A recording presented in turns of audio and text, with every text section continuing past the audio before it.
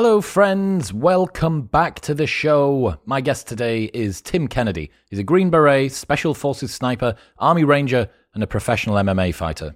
Tim has spent most of his life fighting, whether that's been against kids in kindergarten, Special Forces selection officers, UFC champions, enemy combatants, ISIS, or his own compulsion to make a mess of his life. He's seen his fair share of pain and discovered a lot of insights through it. Expect to learn whether Tim has ever used Brazilian Jiu-Jitsu in a combat situation, what motivates him to put through the discomfort he's endured, why he refused painkillers throughout his entire MMA career, why he swam a mile out to sea after getting 2 women pregnant and thinking he had AIDS, and much more. Tim does seem to me like the sort of person that is moving at 1,000,000 miles an hour, the kind of person that I think is a very, very good example that can kind of be sent out as a scout to work out what it's like to live a very specific type of life and then come back and tell the rest of us. Although you might not want to live the life that he's lived, I think it's difficult to deny that there are interesting lessons that you can take from someone that's been to the extremes of pretty much everything that there is to do. I do appreciate him. I've spent a good bit of time with him since I've been out here in Austin, and every time that I'm with him, I learn something new. So I really hope that you enjoy this one. All right, quick maths. The less that your business spends on operations, on multiple systems, on delivering your product or service, the more margin you have, and the more money that you keep. But with higher expenses on materials, employees, distribution, and borrowing, everything costs more. So, to reduce the costs and headaches, smart businesses are graduating to NetSuite by Oracle. NetSuite is the #1 cloud financial system, bringing accounting, financial management, inventory, and HR into one platform and one source of truth. With NetSuite, you reduce IT costs because NetSuite lives in the cloud with no hardware required. You cut the cost of maintaining multiple systems because you've got one unified business management suite, and you are improving efficiency by bringing all your business processes into one platform. Over 37,000 companies have already made the move, so do the maths and see how you will profit with NetSuite. Backed by popular demand, NetSuite has extended its one-of-a-kind flexible financing program for a few more weeks. Head to netsuite.com/modern right now. That's netsuite.com/modern. But now, ladies and gentlemen, please welcome Tim Kennedy.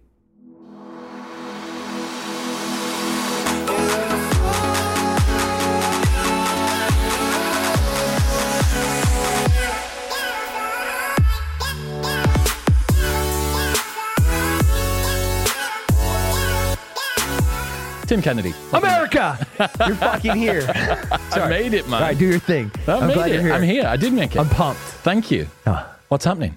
Just busy bee as ever. Getting ready for this book and expanding freedom, preserving, protecting human life. Man, just like the purpose of man, I guess. I knew that you'd done a lot, and then reading the book, it feels like you've lived maybe between 4 and 5 lifetimes to fit everything in. Yeah, my mom is absolutely positive that if like reincarnation's a real thing, I'm a cat and that I have died 9 times already and that I've broken the cat 9 life rule because clearly I should have been dead more than 9 times already and I've lived at least 9 lives. Yes. Talk to me about what's driven you through childhood to get to where you are now, the sort of person that's in front of me. Yeah.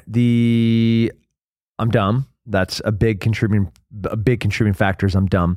I'm really stubborn and I can't stop.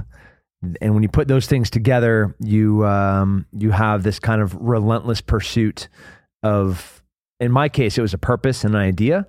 And like, it didn't matter as a young man without a fully developed frontal lobe, like making lots of bad decisions. I still kept moving, right?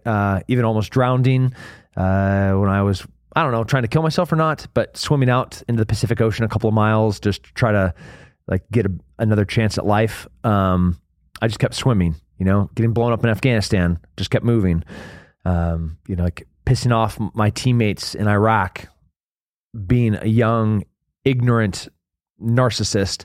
I just kept moving. So, just kind of this adventure that is life that's full of failure and lots of struggles in my life. I just kept moving. Do you know where that comes from? Is that something that's just in you? Do you feel like that's herited? I think a little nature and a little nurture, my family, I'm surrounded by greatness. My grandpa came from the greatest generation, World War II hero, literally dropped bombs on Nazis type guy, and survived the Great Depression, the patriarch of our family and setting everything up. And then my dad, heroic but undercover narcotics officer, my big brother, all my uncles, Vietnam War. I'm surrounded by some greatness. Strong genetics in there, just like some strong stuff. And then in the environment that I grew up in, ordinary was just not accepted. Like plain average was just not ever an allowed state of being. It was high achievers in everywhere I looked, and doing anything else besides the best that you could do was just not enough. Did you always know that you wanted to be in the Army? Yes. Yeah. I was at North County Christian School, the same school that this jerk made fun of Laura LeCarey because she had a new haircut that looked kind of boyish. And shame on her mom for putting that bowl on her head and then cutting her hair, but that's what happened. And he made fun of her, and I followed him up onto the playscape, and I punched him in his mouth, and I pushed him off, which broke his arm, and I got paddled in the... How old are you? I was 4. Yeah. And but in the same time period, we journaled, and I still have this journal today. It's like this little tiny, it has wallpaper glued on the outside of it. I'm not sure if all kindergartners or kindergarten made their kindergartners do this, but inside of it, it's like, what do you want to be when you grow up? And who is your family? What does your house look like? And you draw all these things. And what do I want to be when I grow up is a picture of a camouflage guy jumping out of an airplane and a dude wearing a martial art gi doing karate. You're kidding me. I'm dead serious. So there's a couple of things that are happening here. One, I very, very early on knew right and wrong, and that I was going to stand up to bullies. And 2, I kind of knew what I wanted to become. And the journey to become that was long, arduous. Meandering. Yeah. Meandering. I got distracted. Lots of living. Yeah. Before I finally, but man, I got penalized every time I went astray. I How knew, so? thinking I had AIDS. That's a good example of it. Knocking up a bunch of women, another great example of it. That was prior to the swim out to the ocean, right? That's right. That's right. Wrecking my motorcycle. I'm not saying that my grandpa died of emphysema by my choices, but it felt like it. Every time that I wasn't doing what I was put on this planet to do, I was the consequences of those bad decisions had serious repercussions. I've been thinking about this a lot recently. So radical responsibility, Jocko's put this forward, taking complete responsibility for the things that you do. I do sometimes wonder if there's such a thing as too much responsibility, where you take responsibility for things that you don't have responsibility for. And it sounds like maybe that creeps in. Yeah, there might be a little creep, but you absolutely, in the extreme ownership Jocko approach to this, if you look at all of the things that were going wrong in my life, almost all of them were my doing. There were my choices and the repercussions from those. I go to an orgy with a bunch of girls after a fight, and one of the girls has HIV, and she walks into the gym, is like, hey, I have HIV. It's like, cool. This is on me. There's no other blame there, right? Yes. It wasn't somebody else's penis. No, 100%. My penis. My penis. Putting babies in a few different women at the same time. There's nobody else's penis in there. That's mine. And, failure at work, indecisiveness in school, all of those things those are my decisions. And then compounded by, as we deal with stress, external stressors, you have coping mechanisms, and those things are how you deal with all of these different struggles. Well, the really important ones to me at the time, one of them, my grandpa was dying in front of me. Every breath was just slightly less than the prior breath. So, my motorcycle, it was me that crashed that.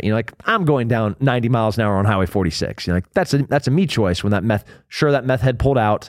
Had I been going 55, I could have been able to stop. Instead, I did not. So I definitely hear you, but I'm going to go ahead and accept ownership for the vast majority of the problems in that specific time period. Okay, so then when you do decide to get into the armed forces, you do decide to join special forces. Is that the beginning of a path where you begin to take a little bit more responsibility? I love how you're like putting in a lot of the adjectives and pronouns in there, because I was not yet like beginning to. Absolutely. I was starting. This was like definitely not a turn. In the hero movie, this is not like that moment where there's like hero music. Not the call to adventure yet. Yeah, it's like, oh, I mean, he's going to do the right thing now. That's not happening. No, he's going to continue to fuck up for ages. Episode 5, like season 10, he might start to get things a little bit less shit. Yeah, that's how that journey was. So lots of really shameful, regretful moments with lots of humbling experiences. Okay, so I've heard you talk about this a good bit. I've heard you talk about the fact that sort of shame and reflecting on deficiencies, situations where you didn't know enough, do enough, have the capacity, that's one of the driving forces for you. Yeah. But for a lot of people, when they have that shame, it causes inertia, right? It doesn't cause movement. Yeah, that's dumb. But you understand why that might happen. No, it's dumb. Talk to me about that. So if I like step on a grill and the grill is, I don't know, let's just say, what's the temperature of a grill? 400 degrees, 500 degrees? Too hot. Okay, it's hot, right? And I'm standing on that grill and I'm burning. Why would I stay there? Like there is a beautiful purpose to pain. And a pain is a thing that moves us. Emotional pain, like you get cheated on by your girlfriend and you're like, ow, that really, really hurt. I'm going to go ahead and break up with this relationship and I'm going to look for different characteristics in the next partner. Cool. Got it. I'm going to pick up this paper the wrong way and it gave me a paper cut. Ow, that really hurt, right? Like I'm going to pick up paper differently to know not to get a paper cut the next time. I'm not going to slide my finger on the long edge of the paper. Like, so pain has this really, really important purpose. And I don't know why people dull it. People like intentionally avoid it. People deny that it ever happened. They ignore these mistakes and they ignore these failures. They ignore these struggles and and then like 30 years later, they're paying a few $100,000 to talk to a counselor to like work through these experiences. Or just hear me out. Acknowledge that they're real and that everybody has them and move.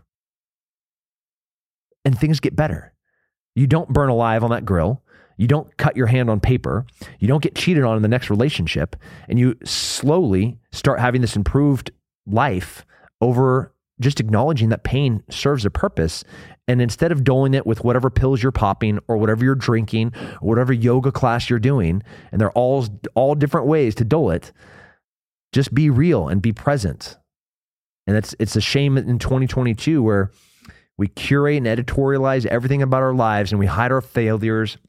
And we use a new filter to disguise our blemishes on our face or the scars and lines around my eyes. You know, like there's a lot of living here. I want to know it. When I was fighting the UFC and in Strikeforce, I would never let the doctor ever use any painkiller anytime he had to stitch me closed. Didn't you get stitched closed by some dude with a cigarette in your face? Yeah. And twine or some shit. That was pre-UFC. I think it was fishing line. I'm pretty sure it was fishing line. He had a bone necklace hanging from his neck. That was at an Indian reservation long before cardboard on the floor and bits of rope around the bar and stuff. Yeah. But like this at Strikeforce, IFL, WC, UFC, you know, like they had proper doctors and stitching us up. And matter of fact, I think his hashtag's like UFC doc, and he sews up everybody. And he tweets often about how uncomfortable he was stitching me up because I would sit there with my eyes open as he's closing my cheek. And he's like, no, I'm going to give you a local. I'm like, you give me a local, I'm just going to walk out and I'm going to be the way that I am, or you can stitch me up. And he's like, I never knew what to do with this dude. But then I'd just sit there and Tim wouldn't move and I'd sew his face closed because I wanted to feel that pain. Because I made a mistake in there in the octagon and I didn't want to dole the pain because there should be a consequence for that pain. And I wanted to remember that pain in the future. Talk to me about the difference between your first and your second deployment when you went away, because the first one you were part of a team, and the second one you were very much alone, on your own. Yeah. Give me a sense there, because there's kind of this romantic lone wolf, like no fucks, no support needed kind of thing, right? Yeah. That can be put over the top of a character like you. Yeah. But what's it like that first time? What's the genesis of that? And the reason I ask this is there are a bunch of people listening who think, fucking yes. Like, I want this. I want to be a sovereign individual with agency who goes after it and gets after stuff in his life. But the first time that you go, that first beginning of the rock moving up the hill can be pretty uncomfortable. And I wanted to hear your sort of sensation around that. And it's supposed to be uncomfortable. You know, the Special Forces ODA, the Operational Detachment Alpha, which is like the 12-man A-team, right? Like the TV show, the A-team. Like it's the collective of all of the best and the brightest put into a team. The motherfuckers of the motherfuckers. That's right. And dude, and they are hammers. Like, I walk down halls of heroes. I mean, these guys are giants to my left and to my right, both emotionally, physically, mentally, like just the most incredible humans on the planet. And I'm the weakest link. You know, I am the newest. I am the weakest. I'm the slowest. I'm the fastest to judgment. I'm the quickest to anger. I'm all of the things that I shouldn't be. And the refiner's process, you know, like on my war table up there, if we started playing with all of the instruments of violence, all of them were forged in a really similar way, in a really violent way. You know, they took a clump of something, they heated it, and they pounded the impurities out of it. And that's what a team does. You know, like, I showed up as a lump of uselessness, and through time, through grace, through forgiveness, through suffering, through, I mean, I guess now they call it hazing, but like, that's part of the process that shape. Expedited learning. Yeah. And it is so important. So important. So that first team, that first deployment, I'm surrounded by the best and the brightest, and I'm learning painfully what it means to be a team member. Thank God for that, because I would be dead in Afghanistan. Many times over. So many times, had they just not shaped who I was, how I'd respond, how I would think, how I would speak, not just capability and lethality, but also survivability, durability. And then you go off on your own. Yeah. Yeah.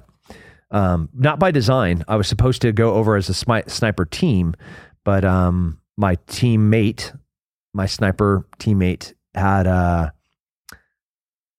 so in the military, there's this like ever existing joke about the girl that cheats on the guy while he's deployed. And we actually have a name for her. And so that's what happened to him. He deployed, and What's her name? Jody. Oh, I've heard that in movies. Yeah, it's pretty there. Okay. So like every time Jody or Joby? Every time that soldier goes away, she's looking for the next convenient guy. And that, you know, it was all pretty strategic for him and for her. So when he left, she drained his bank account and, you know, filed for divorce and sold all of his stuff. So, you know, he's in war and in crisis mode. And thank God, Special Forces, for once, they never do this, like, actually cared about the soldier. And they're like, there's no way he could have been combat effective, right? Like World War II, it's like, sorry, bro, you're already in Europe. Like, enjoy the beach. Hopefully you can make it up it or you're dead. This was really cool of the Army to bring him back and let him recover his life a little bit, so that it wasn't so catastrophic. Yeah, but for you. Yeah. What about you? Yeah. So for me, it left me with nobody. Dick in hand. Yeah. Just looking with a big smile and be like, what can I get myself into? What kind of trouble can I find? And I don't know if the stars had aligned, if fate is real, but I ended up being assigned to the coalition, which is like this group of special operations. And I was put directly under one sergeant major who is like kind of directly in charge of me. And he was the liaison for all of these special operations units. So every time like the British or the CANSOF or the Australian SOF, anytime those guys would be stepping out the door, you know, there was a USASOC level 1 Special Forces sniper that was happily ready to be both a liaison, a reconnaissance, or a sniper asset for those teams. So it was like my wet dream totally coming true. I got to go work with like the coolest international forces on the planet, and it's like me, you know, like it's just me. It was cool until it's not cool. When you know, it's cool when everything's going right and you're kicking ass. And then it's super not cool when you don't really have a team. The bomb goes off, IED explodes, vehicle in front of you just vaporizes, killing almost everybody inside of it and ending up on top of your hood. And this was like the beginning of a multi-day gunfight, and I'm with some Americans, but I'm mostly with the Czech Special Forces and like, I don't have my own team, like nobody put me in for a Purple Heart because there's nobody to write a reward for me. Like I don't have a captain. There's nobody to put me in for anything because like there was no team. There's nobody. Like thank God I had friends and brotherhood because Mike Keller saved my life. Mike Irish saved my life in this particular battle. Yeah, Mike Goebel saved my life. I mean, one instance I had like divine intervention. Is this where you ran out of ammo? Oh yeah, that happens. But you ran out of ammo within like 20 minutes. Or something. Yeah. Like when you think that like a special forces detachment could run out of ammo, like how is this possible? Like be surrounded by 400 Iranian freedom fighters, foreign fighters, and they're not fighting for freedom. They're fighting for enslavement. I don't mean that word freedom. People call them freedom fighters, but they're really like, what's the opposite of freedom? I don't know. That's the type of fighters they are. Okay. So insert that word. Yes. The antithesis of freedom. Yes. Pricks. Anyways, so they're kicking our ass. I'm like crawling on the ground, eventually trying to find ammo. But Mike Keller, when the vehicle in front of me explodes and pink mist everywhere, Humvee lands on top of my Humvee. My Humvee starts backing out to get away from this Humvee as like RPGs are skipping off of my hood and rounds are like ping, ping, ping, ping, ping, ping in the side of this Humvee as PKM rounds are just like ting, ting, ting, ting. Mike Keller gets up to the side of this hill. Mike Irish, who is driving, he's like, oh my God, those guys are still alive. So he like hops out of the vehicle and I was like, Mike, where are you going? So he runs back down to where we just got blown up. So I hop out of the vehicle very begrudgingly. I did not want to go with him. And I was really mad that he just was being heroic. And he runs down there and we get down there. I'm carrying my sniper rifle at this time. I have an SR-25 sniper rifle with a suppressor on the end of it. And we're trying to pull these bodies out from underneath this overturned Humvee when the assault line of the Taliban run across the ambush zone, which we call the X, like the kill zone. And all this Taliban, they're like 10 feet from me, 10 feet. And I'm trying to move my sniper rifle as I'm holding this half cut off body that's dripping bile and crap and blood all over me. And then I'm sure I'm concussed at this moment. But the thing that really gives me the real concussion is Mike Keller in the 50 cal M2 machine gun turret position. This is God. Like, I don't care what you believe. There's only one way that you can describe how Mike was able to use a machine gun with a 50 caliber machine gun and shoot rounds around Mike and I and vaporize this assault line. They just, like, there were people there. This isn't like movie like Rambo and they're like, you see guts flying through the air. It was like there were people right here and then there were no more people. Like, they just disappeared. Not like Pink Mist and like an HBO movie where like a sniper takes a shot. I mean, they were just like there and then they weren't. And that was Mike shooting 50 cal rounds, like zipping them up and around. Just weaving them between weaving his them teammates. Through them. Yes. Wild. So we drag these soon to be dead bodies up and we try to save them for a while. They ultimately die. We get a few ammo resupplies. We have AC-130 gunships, F-15s, F-18s, F-16s, Apache helicopters. Like when you, actually, I think they made a movie called Broken Arrow. They did, right? Yeah. Like Broken Arrow is a term where if you are a ground force commander and you say Broken Arrow, this like goes all the way back to the Colonel Custer days where he got surrounded. And if you don't send every single resource that you have available right now, we're all going to die. That's what that term means. Okay, that's the Hail Mary call of all Hail Mary. That is like, if there is a plane in the air, it comes to me. If there's a helicopter that has enough gas to come here and has one bullet left, it will fly here. There's a guy with a hammer, bring him. Yes. Yeah. Cool, you got a screwdriver? I'll take you. You're on. Yeah, that is what this call means. So when they called Broken Arrow, it's like, we're all going to die. Every single one of us is not going to make it out of this valley. And so then like it changed slowly from all of us maybe dying, probably dying, to everyone around us dying. and us still thinking we're going to die. Which leads me to then Mike Goebel. I'm walking up to a door where I think we're 3 days into this gunfight. I still haven't slept. I still have a concussion. I have hours of this gunfight that I don't remember. I have moments where like we crest a hill and I find the support camp for the Taliban, and there's like a bunch of Taliban in front of us. I'm now somehow in a Czech vehicle. Like I'm with the Czech Special Forces. Like I left the Americans. This kind of sounds a little bit to me like some of the after parties that I've been back to. Yeah. Like this is the same discordant story of like, and then before I knew it, I'm in this villa, and then I'm on a golf course, and I have no idea how I got here. And no clue. Yeah. Okay. The brain's wild. Yes. Yeah. Yes. Especially when it's like damaged. Yes. You know? And I'm walking up to a door, and we just got shot at from this compound, and Mike Goebel, it felt like he hit me. He shoved me so hard. Both hands like a rugby slam, double leg John Jones takedown. You like insert the most athletic movement you can, most violent. He shoves me in front of this door, and we kind of split apart as his energy pushes me back. The energy of him pushing me back pushes him back, and then the door disintegrates as machine gun rounds just trace through here and splinter this door. I never heard a bolt drop. I never heard a weapon go from safe to fire. There's no way that he heard it, because when we finally get in this door, we find the machine gun nest. It's about 20 meters back inside this compound. So there's no explanation to how Mike knew that this door was about to get disintegrated. Did you ask him? He's dead now. Did you get to ask him before he was dead? No, we fought. We got in a fist fight like 2 days later. Yeah. Best of friends. Best of friends. All right. So these sort of situations, does that make stepping into the octagon to punch somebody else in the face under a relatively now restrictive rule set with a guy in there whose job it is to make sure that if anything close to serious happens, that everything stops?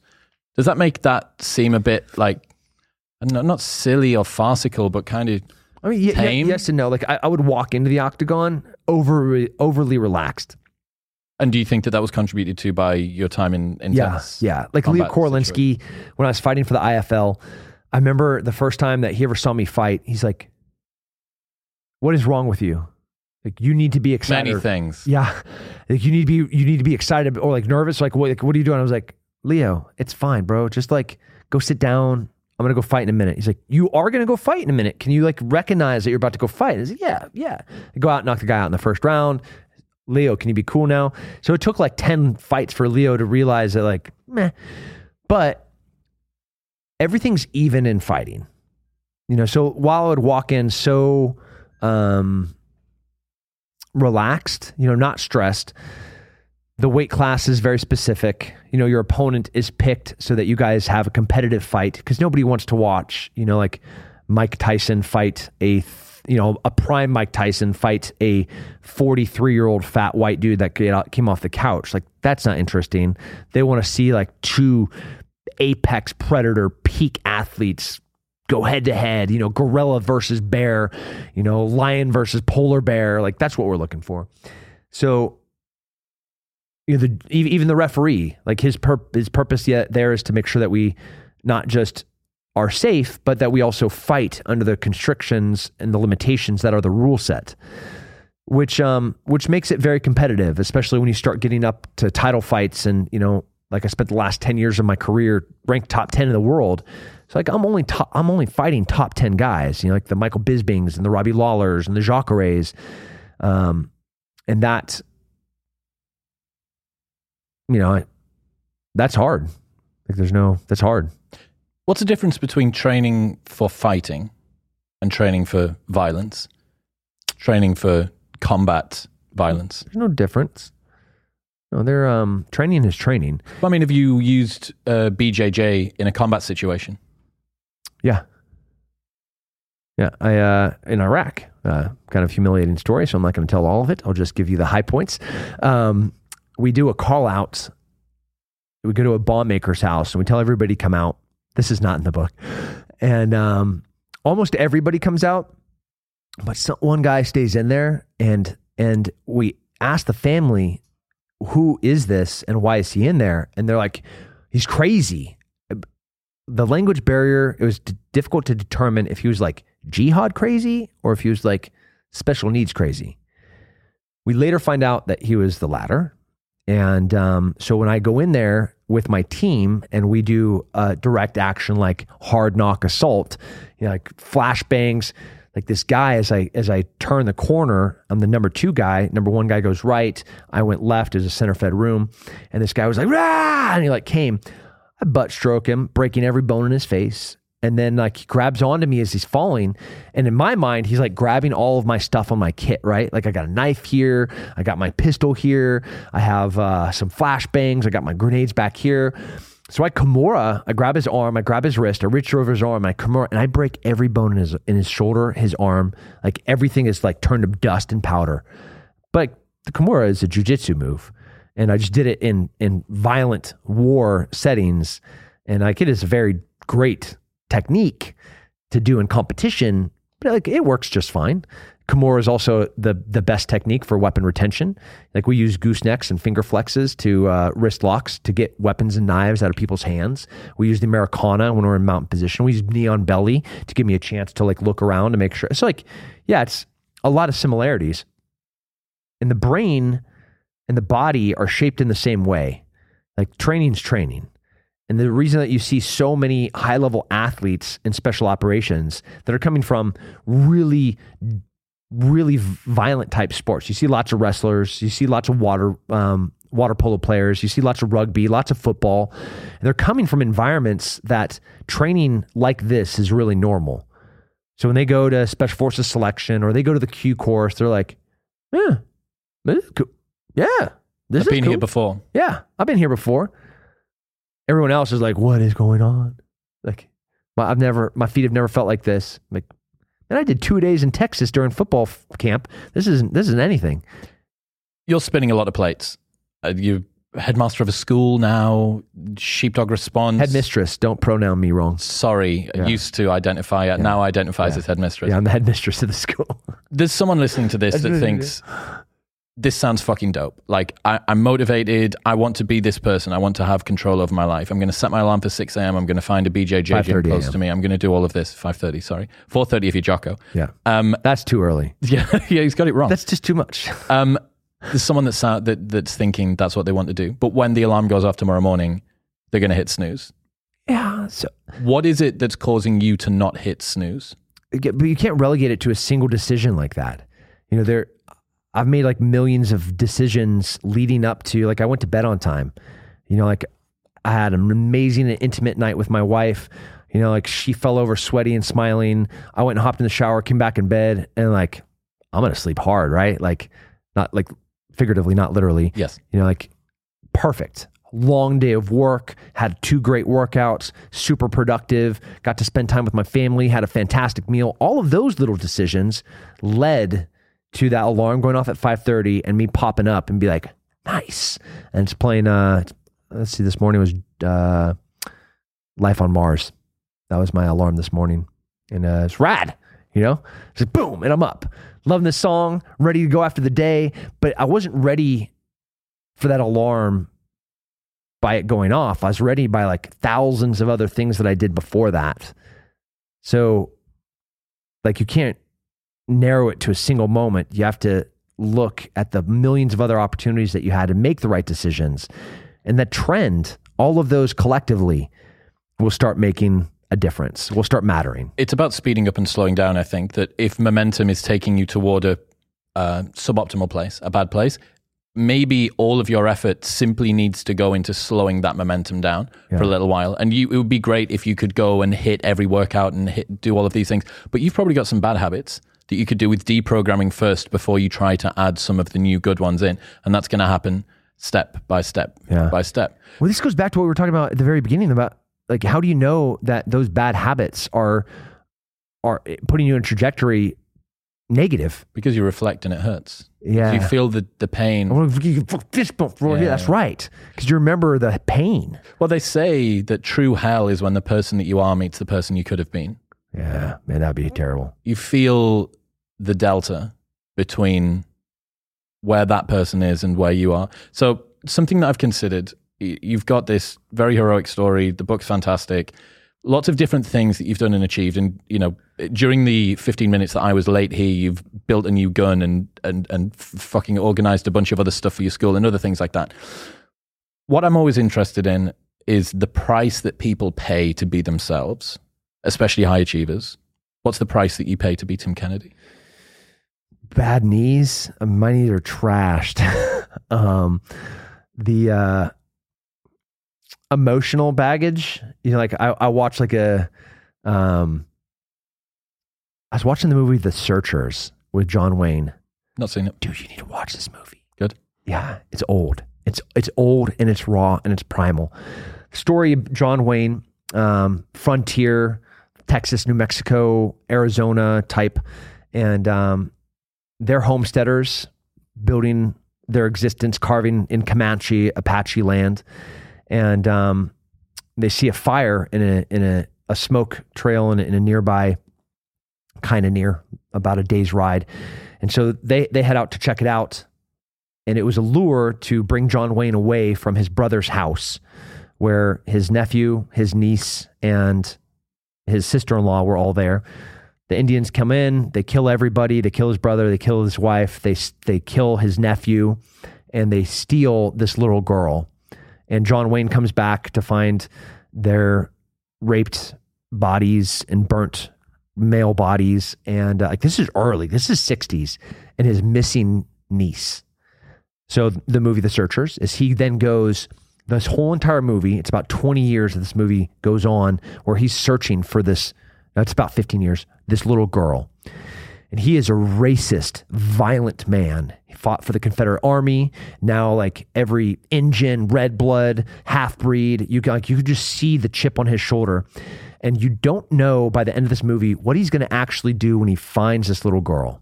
Like, is he going to kill her? Like, she is now an Indian. She's been with them for 15 years. And as he's like running down, or he's on this horseback chasing this little girl as she's running away from him out of fear of this white man, as he's trying to rescue this little girl, I am bawling my eyes out in like relating to so many things, like having been to so many places and having so many cultural questions of like, what is right, what is wrong, like what is right for him? Should he have killed all these people after they killed his family? Like, is that right? Is that justice? Is that vigilante justice? Is this like, where's the justice here? And like, what is supposed to happen to this girl? And all these questions. So the price is Bad Knees. So Scars and Stripes, the name of the book. Like, there's lots of scars on the outside, clearly, as you look at my face, you know, like my ears and like my orbital sockets, my hands and my knees. You know, and then there's scars on the inside. There's plenty of them. And stripes in the military are symbols of you having experienced things, like your number of deployments, your time overseas, how long you've been in the military, like what rank you are. All of those things are testaments to who you are. So like, what is the cost to be me? Like, there is a lot of pain. Talking about scars and stripes, what's your favorite scar and what's your favorite stripe? Favorite scar is probably this one right here, Robbie Lawler. And he threw an uppercut. He's a southpaw.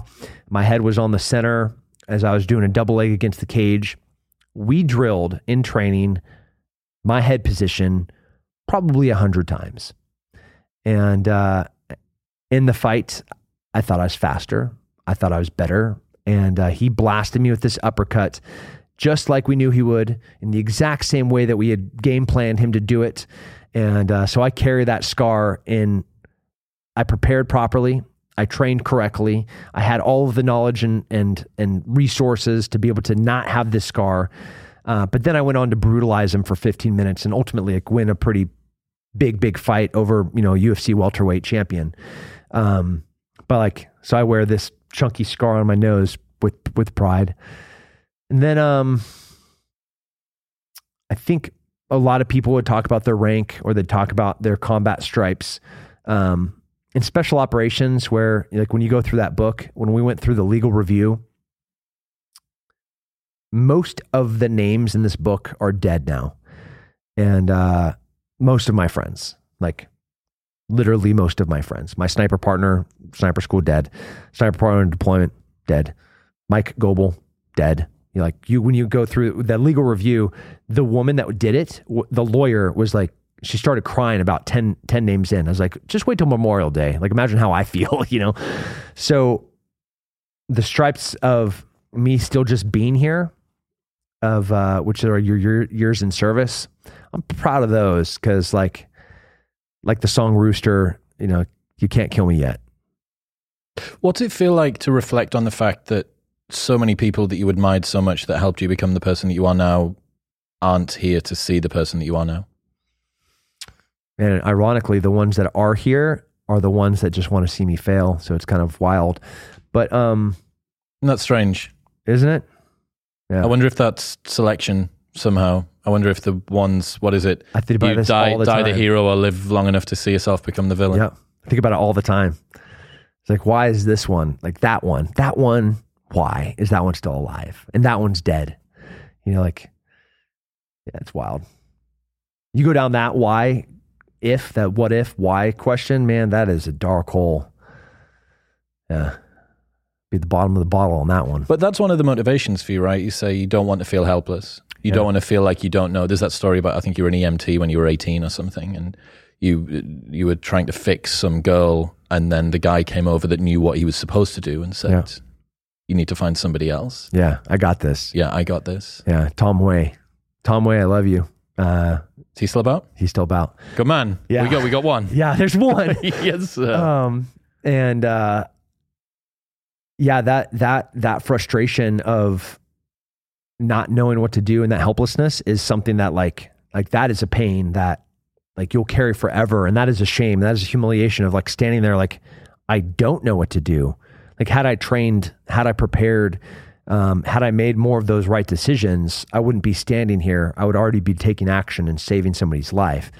But instead, out of whatever selfish decisions I made prior, I don't know what to do. And now this person might die. So yeah, it's a big motivator. What can you tell us about what you're doing next?